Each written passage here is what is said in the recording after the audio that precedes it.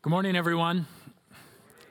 My name is Matt. I'm the pastor here, and it's great to have you with us. It's great to have those of you with us who are joining us at home or are joining us in the overflow as well this morning.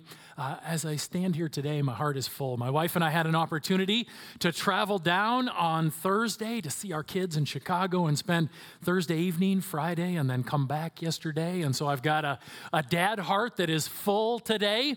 My heart is also full because it is so good to just look out and see all of you praising the Lord this morning and celebrating His goodness. And my heart is full because today is the first day of what is often called Holy Week. Today we celebrate Palm Sunday. Right? What is Palm Sunday? It is the day that for the last 2,000 years the church has used in order to celebrate the triumphal entry of Jesus into Jerusalem 1 week before He rose from the dead. It's a story, Jesus' triumphal entry is a story that some of you have heard at least 100 times in your life. And there may be others in this room where today will be the first time that you ever hear this account of Jesus' triumphal entry. And we're going to spend some time today looking at what happened during that triumphal entry and material from all four of the Gospels, and especially going to be focused in on who was there in the crowd that day, because that is important for us and for our understanding. John chapter 12 says that the triumphal entry happened immediately after Jesus raised his friend Lazarus from the dead. Now, where did that event with the resurrection of Lazarus take place? It took place in a little town called Bethany, which is just 2 miles to the east of Jerusalem. So this is essentially a suburb of Jerusalem. Lazarus is raised from the dead after being in the grave for 4 days. And when he gets up, what does he start to do? He starts to tell everybody about the fact that Jesus raised him from the dead. Not only that, there were dozens upon dozens, hundreds of witnesses that saw Lazarus raised from the dead, and they began to travel around to Bethany and Bethpage and then into Jerusalem to tell everybody about the resurrection from the dead that Jesus performed upon Lazarus. Word begins to spread, and people are amazed. The Jewish leaders' reaction is a desire to kill Jesus, because they see the following that is coming out after him, because they see the power and authority with which he operates. They don't just want to kill Jesus. Who else do they want to kill? They want to kill Lazarus because he's telling everybody about what Jesus did. But most people, they just want to get a glimpse of Jesus. They just want to see what Jesus is going to do next. And we see them gather in order to try and find him. John chapter 12, verse 12, the next day, the large crowd that had come to the feast heard that Jesus was coming to Jerusalem. So the day after Lazarus is raised from the dead, a huge crowd gathers because they hear Jesus is coming to Jerusalem. How big a crowd was it? A few years after this, the Jewish historian Josephus said that 2.7 million people descended upon Jerusalem for this Passover feast. 2.7 million people. Even if Josephus is exaggerating a little bit, there were still hundreds and hundreds of thousands of people in a small geographic area. There is crowding like maybe none of us have experienced going on in this setting. People's tents are right next to other people's tents as they are camping out in between Jerusalem and these small towns to celebrate the Passover. Word begins to spread. Not just about what Jesus did raising Lazarus from the dead, but word begins to spread that Jesus is on his way to Jerusalem. And hundreds upon hundreds, thousands upon thousands begin to go out and see if they can catch a glimpse of him. I grew up in an era of really low-budget Christian movies. And in those really, really low-budget Christian movies, Jesus would enter into Jerusalem, and there'd always be like 120 people there to welcome them, because that was the maximum number they could get from 3 churches' drama department to go out and be a part of this movie. But it was not 120 people. There were thousands upon thousands that are crowding around, 10 deep, 20 deep, 30 deep. Dads have kids on their shoulders to try and catch a glimpse of Jesus. And when they see him, what do they see? they get this glimpse of Jesus riding towards Jerusalem upon a donkey colt. Just imagine what that looked like for a minute. Jesus riding towards Jerusalem, feet hanging down, almost touching the ground as he rides this young donkey colt towards Jerusalem. A bit of an awkward scene, isn't it? But it is exactly the scene that Jesus wanted. Mark chapter 11 says Jesus very clearly chose this. Now, when they drew near to Jerusalem, to Bethphage and Bethany at the Mount of Olives, Jesus sent 2 of his disciples and said to them, "Go into the village in front of you, and immediately as you enter it, you'll find a colt tied on which no one has ever sat. Untie it and bring it. If anyone says to you, 'Why are you doing this?' say, 'The Lord has need of it, and will send it back here immediately.'" Jesus wants to make sure his disciples communicate, we're just borrowing this. I'm not stealing your donkey. We will return it. How in the world does Jesus know that there is a donkey colt in this town that he hasn't yet entered and exactly where it's going to be? I think the answer to that is pretty simple. It's because Jesus is God in the flesh. What did he do the day before this? He raised a man from the dead.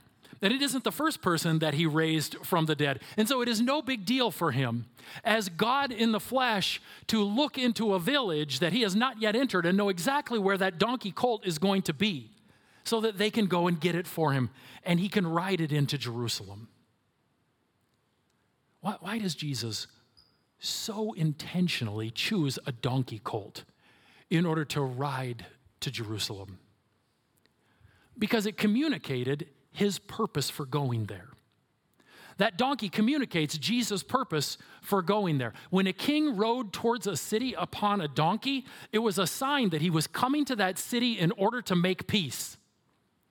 When a king rode towards a city in order to make war, or in order to declare his victory in war, what did he ride? Right? A horse, right? He rode a war horse into that situation, a great stallion. And it is worth us remembering at this point, Jesus is coming back again, isn't he?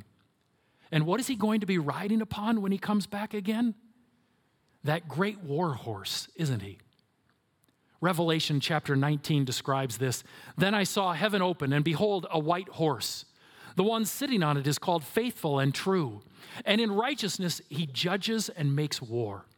His eyes are like a flame of fire, and on his head are many diadems, and he has a name written that no one knows but himself. He is clothed in a robe dipped in blood, and the name by which he is called is the Word of God. And the armies of heaven, arrayed in fine linen, white and pure, were following him on white horses. From his mouth comes a sharp sword with which to strike down the nations, and he will rule them with a rod of iron. He will tread the winepress of the fury of the wrath of God the Almighty. On his robe and on his thigh he has a name written, King of Kings and Lord of Lords." Jesus will return, and he will be riding upon that war horse because he has come to vanquish his enemies. But in this first time that he comes, he rides toward Jerusalem on a donkey because he went into that city in order to make peace. Peace with whom? Peace between God and you.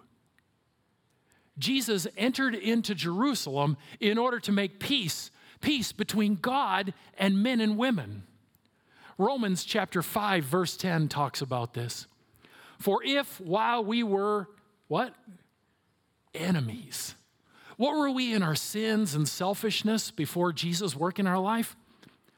We were enemies of God. On the great battlefield of life, we stood across the valley from him in opposition to him, disobedient and living in selfishness.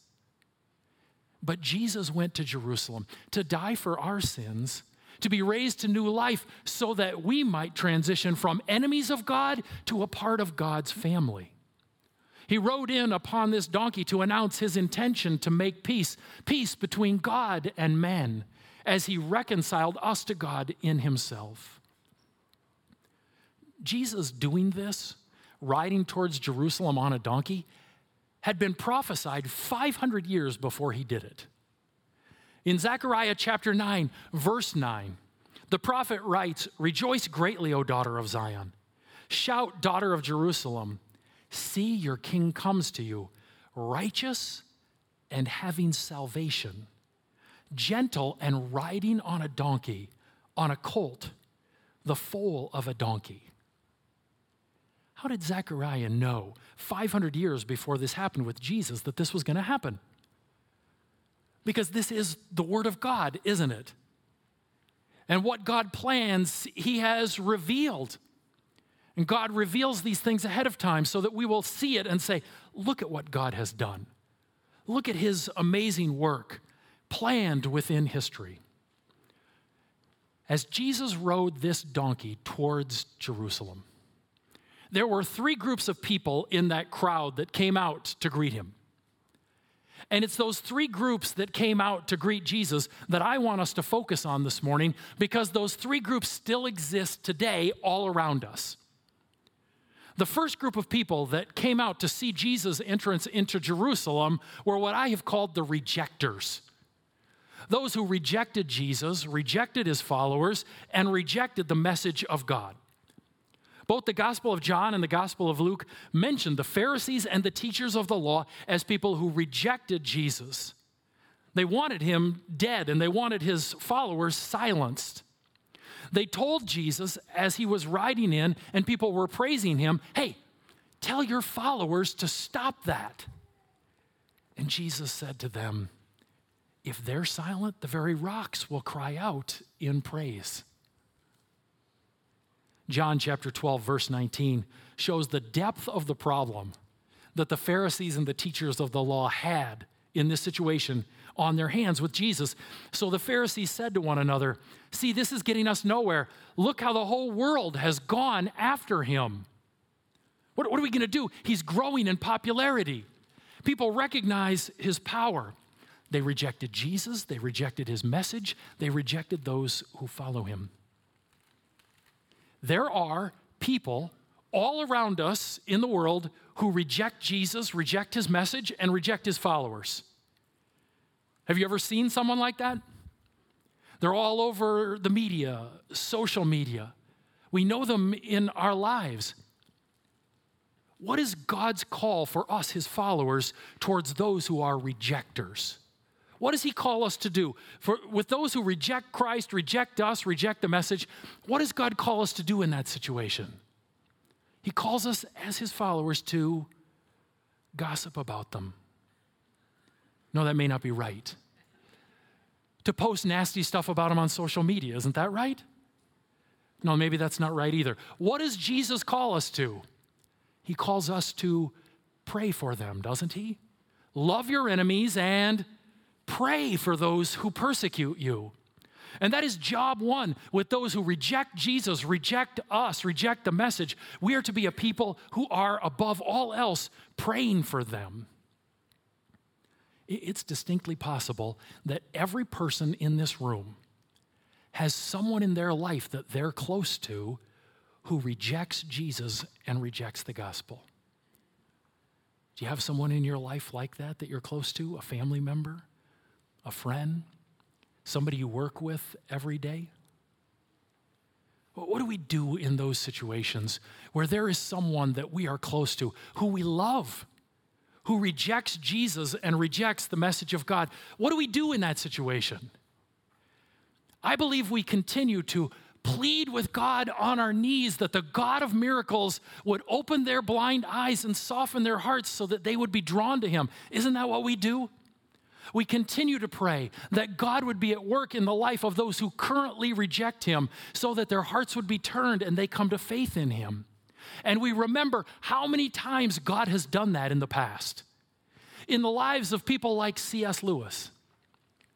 C.S. Lewis' mom died of cancer when he was 10 years old, and it hardened his heart to God and the gospel. He lived his young life as an atheist, proclaiming in college that Christianity was one mythology among many that is to be rejected. But then, hired as a professor at Oxford University, he became friends with a couple of Christian professors who prayed for him regularly, who prayed that he would be saved. who met with him to talk about the gospel. And in September of 1931, actually September 19th of 1931, he found himself at dinner with two of those professors, right? Hugo Dyson and J.R.R. Tolkien met with Lewis for dinner and began a conversation at dinner on September 19th that lasted well into the morning of September 20th. Lewis says he left that conversation and went back to his room and tried to work, but God kept interrupting his work. He kept pursuing him. He kept trying to imprint on Lewis's heart. Lewis kept trying to fight it. And he describes this battle that he was having with the Lord when he says, "You must picture me alone in that room in Magdalen, night after night, feeling whenever my mind lifted, even for a second from my work, the steady, unrelenting approach of him whom I so earnestly desired not to meet. That which I greatly feared had at last come upon me. In 1931, I gave in and admitted that God was God, and knelt and prayed. Perhaps that night, the most dejected and reluctant convert in all of England. How great is the love which will open the high gates to a prodigal who is brought in kicking, struggling, and resentful, and darting his eyes in every direction for a chance to escape. How great is the love indeed." And God turned this hard-hearted atheist into one of his followers and then used his writings to impact the lives of tens of thousands of people because the Lord's arm is not too short to save. Do you have someone in your life that rejects Jesus, rejects the gospel? Stay on your knees pleading with the Lord again and again. His arm is not too short to save, even the rejectors. And that was some of the people that were there in that crowd that day. Another group that were there as a part of that crowd that welcomed Jesus into Jerusalem that day are what I've called the users. They were there to follow Jesus and proclaim Jesus to be king and say, "Jesus, we're going to follow you as long as you'll lead us exactly where we want to go. Jesus, we are all on board, Team Jesus, as long as you'll use your power to fulfill our dreams and our desires," which were to remove Roman occupation from Jerusalem.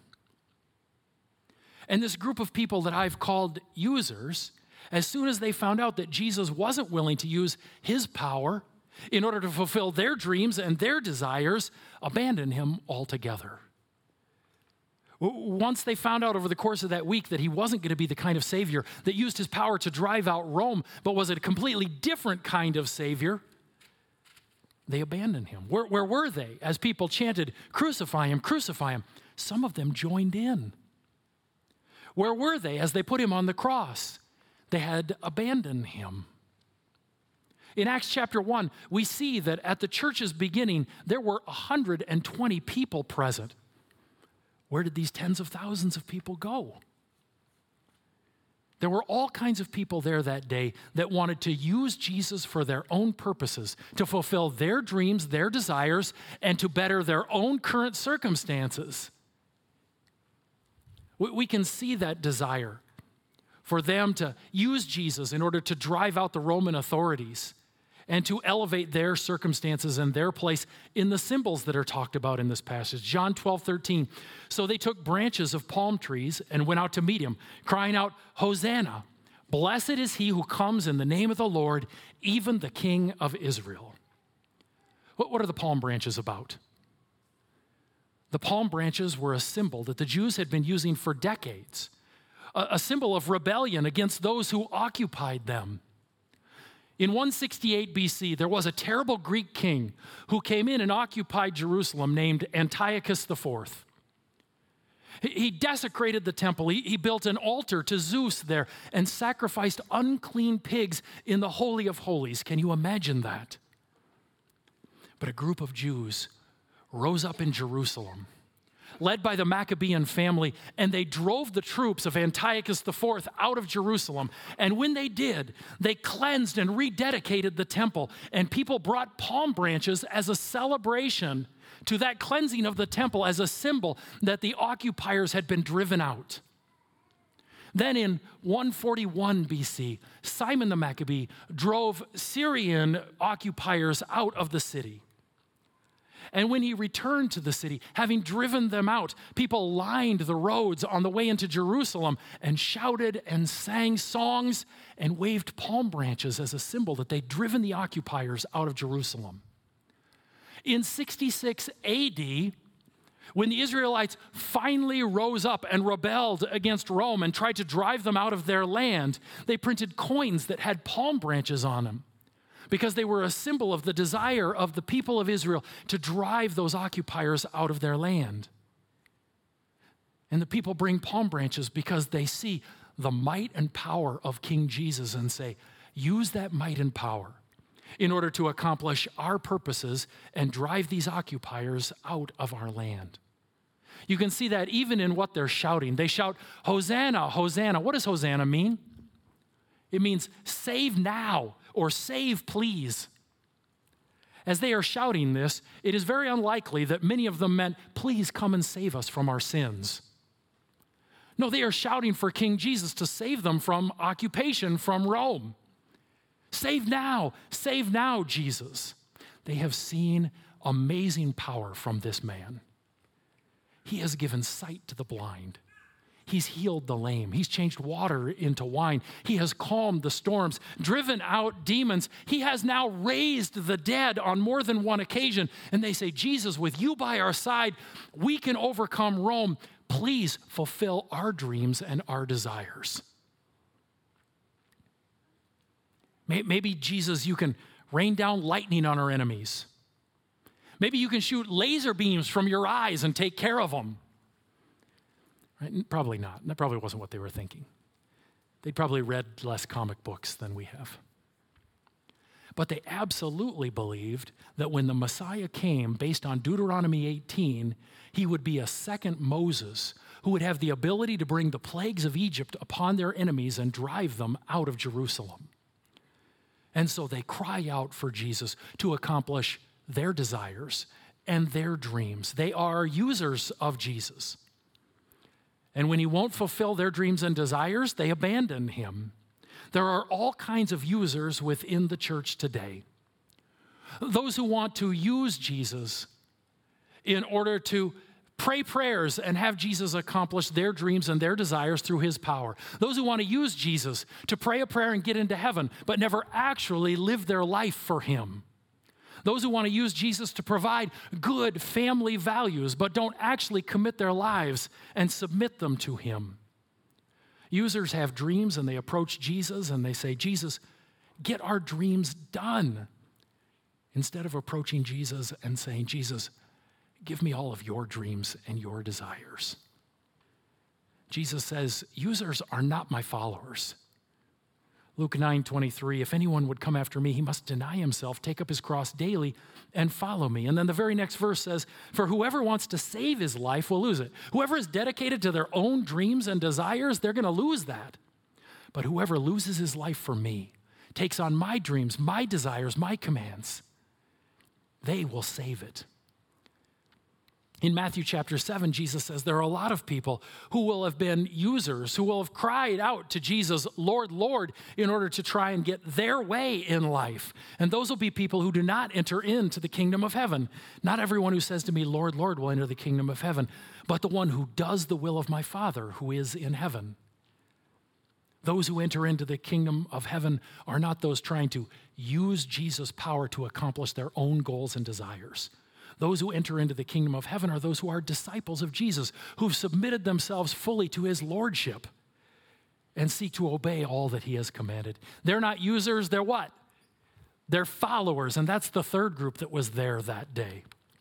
C.S. Lewis describes the life of a follower when he says, from God's perspective, give me all of you. I don't want so much of your time, so much of your talents and money, and so much of your work. I want you, all of you. I'm not come to torment or frustrate the natural man or woman, but to kill it. No half measures will do. I don't want to only prune a branch here and a branch there. Rather, I want the whole tree out. Hand it over to me, the whole outfit, all of your desires, all of your wants and wishes and dreams. Turn them all over to me. Give yourself to me, and I will make of you a new self in my image. There were among the crowds that were welcoming Jesus during that triumphal entry, those who were his genuine followers, who had given themselves fully over to him. They weren't his followers because they were the smartest people in that group. They weren't his followers because they were the most righteous people before they met him. As a matter of fact, it was a messy group of people who were his followers. It was people like Mary Magdalene, who'd been possessed by 7 demons before she met Jesus. But then once she met him, she was a follower and submitted her life to him. It was people like Peter, who after this triumphal entry would deny Jesus even knowing him at the most crucial time, and yet would experience Jesus' restoration and live his entire life for Jesus, even willing to die for the sake of spreading the message of Jesus. It wasn't a group of perfect people. It was a group of people whose lives were a battle, a group of people whose lives were up and down, but they were followers. They clung to Jesus and submitted their lives to him. A couple of weeks ago, I heard the testimony of one of our friends here at Friendship, a man named Jeff Krasinski. And as I was listening to Jeff's story, I thought, man, he would have been there as one of Jesus' followers, fully committed to submitting his life to him. His life's been filled with all kinds of ups and downs, as you're about to hear. There are constant battles that he is still fighting, but he's clinging to Jesus every step of the way. Listen to Jeff's testimony.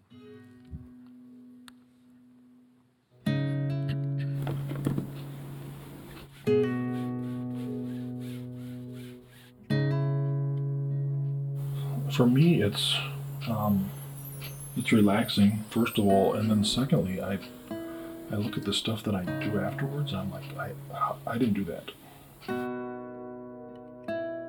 A verse that I find comforting is Romans 8:38-39, which says, "For I am convinced that neither death, nor life, nor angels, nor demons, nor present, nor future, nor any other powers, nor height, nor depth, nor anything else in all of creation will be able to separate me from the love of God which is in Christ Jesus our Lord." And I am fully convinced that there is nothing that will take me from the love of God which is in Christ Jesus our Lord.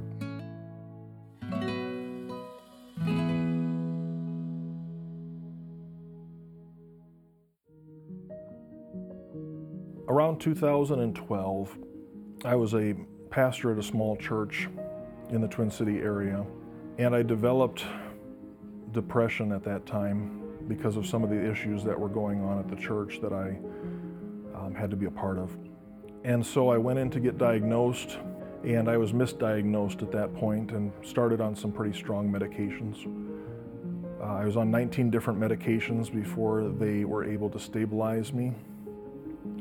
And even when I was stabilized, I wasn't really. I was turned into something other than I was. My friends came to me and says, "You're not the same Jeff that you used to be. We don't even recognize you anymore." And it almost got where I was in a catatonic state because I was so drugged up with these strong medications that weren't doing anything to help with depression or anxiety, but causing more depression and anxiety. And so after years of going back and forth with those different medications and finding myself having to stop working, having to stop taking care of my kids full time, have to stop my doctoral program, have to stop my position on the board at the credit union, had to stop my position at the university, I found myself just in a state where I was just surviving, and barely at that point. I tried to do simple tasks, like get up, take a shower. Even getting out of bed in the morning was difficult when you have depression. Having that anxiety framing your day and not knowing what thing was going to come out or what paranoia was going to take over at that day. Your brain would just rotate and circle through things. It was difficult to even have a conversation with a friend because the mind is going. What are they thinking about me? What are they saying behind my back? What kind of things are going on? What lies are taking place?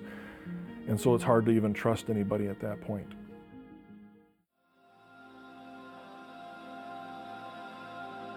The one solid thing that I found during my mental health issues was that God was always there with me. I don't think there was an individual time where I had lost faith in God, where I had lost confidence in Him. The difficulty of trying to read Scripture or to pray or to have a conversation with God didn't go much beyond just, help, Daddy, I need you. I couldn't find any confidence in my thoughts. I couldn't even find confidence in the people around me at that time because the mind was twisting and distorting the figures and facts. Life is not the same that it used to be. There are parts of my life that are missing still. I still have issues with reading comprehension or some basic cognition skills or communication skills. I still get sad. Those emotions are still true. The one thing that I found, though, is I'm not depressed anymore. The great part about God is that He is a redeemer. He can take a mess and make it into a message. He can take a test in life and turn it into a testimony. I have a story now, and it's not my story, it's His story, and I'm able to share that with other individuals and comfort them in their times of need. Because I've been there, I've been able to comfort those that need comforting with the way that I was comforted. If there's one thing that I can tell you, it's to keep holding to your faith, because God is holding on to you still. He's got you in His grip. He's not going to let you go. The events that are taking place in your life right now, He knew about billions of years ago. The Psalm says that He wrote them in His book before one of them came to be. And I can find confidence in that, knowing that God is in control of all situations. And if He's the God of my past, then He's also the God of my future, and I can trust Him with my future as well.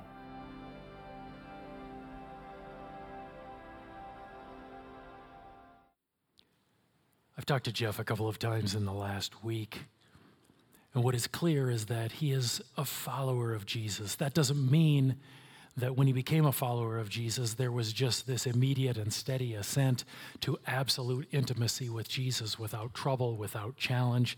His life is filled with ups and downs. There are battles going on today, but he battles them hand in hand with his Lord, fully committed to Him, following Him in each and everything. And as such, if you know Jeff, you know he walks around and talks about what Jesus has done in his life. Because when Jesus saves us and we become His follower, it's our delight to tell people about the greatness of our Savior. That's what they were doing that day. As He was drawing near already on the way down the Mount of Olives, the whole multitude of His disciples began to rejoice and praise God with a loud voice for all the mighty works they had seen, saying, "Blessed is the King who comes in the name of the Lord. Peace in heaven and glory in the highest." And some of the Pharisees in the crowd said to Him, "Teacher, rebuke your disciples." He answered, "I tell you, if these were silent, the very stones would cry out." As followers of Jesus, we recognize He is so glorious, so exalted, that if we're silent, the creation itself will cry out about how great He is. But God's plan is not for the rocks to cry out with His goodness, but for His followers to cry out about His goodness. He has called us to that and given us that great privilege. Jeff is doing that with his life, sharing about what Jesus has done. The Wilgens are doing that in Namibia, sharing with others about the greatness of Jesus Christ everywhere they go. And God's call is for all of us to be doing that this week. In whatever setting we're a part of, we simply talk about the greatness of Jesus and what He has done in our lives. I'd like to spend a moment just praying for God to be at work in us over the course of this week. What a unique opportunity we have on Easter week to share about what Jesus has done in our lives as people's interest is piqued this week in particular. And so let's pray together for God to be at work through us this week. Father, we come here today as your gathered people, recognizing that over the course of this week, we are going to be scattered among this community, your lights and your witnesses. We pray that your Holy Spirit would go before us, softening people's hearts, prompting questions in people's minds. Lord God, we ask that you'd be using our words as we talk about the work that you've done in us to impact the lives of others and draw them into relationship with you. We pray this in Jesus' name. Amen. We're going to take our offering at this time. The ushers will be making their way around with the red buckets, and you can put your Connect cards into those red buckets. Or if you have offering and you'd like to put that in those red buckets, you can do that as well. And I would invite you to stand with me as we do that, and we are going to praise our God together.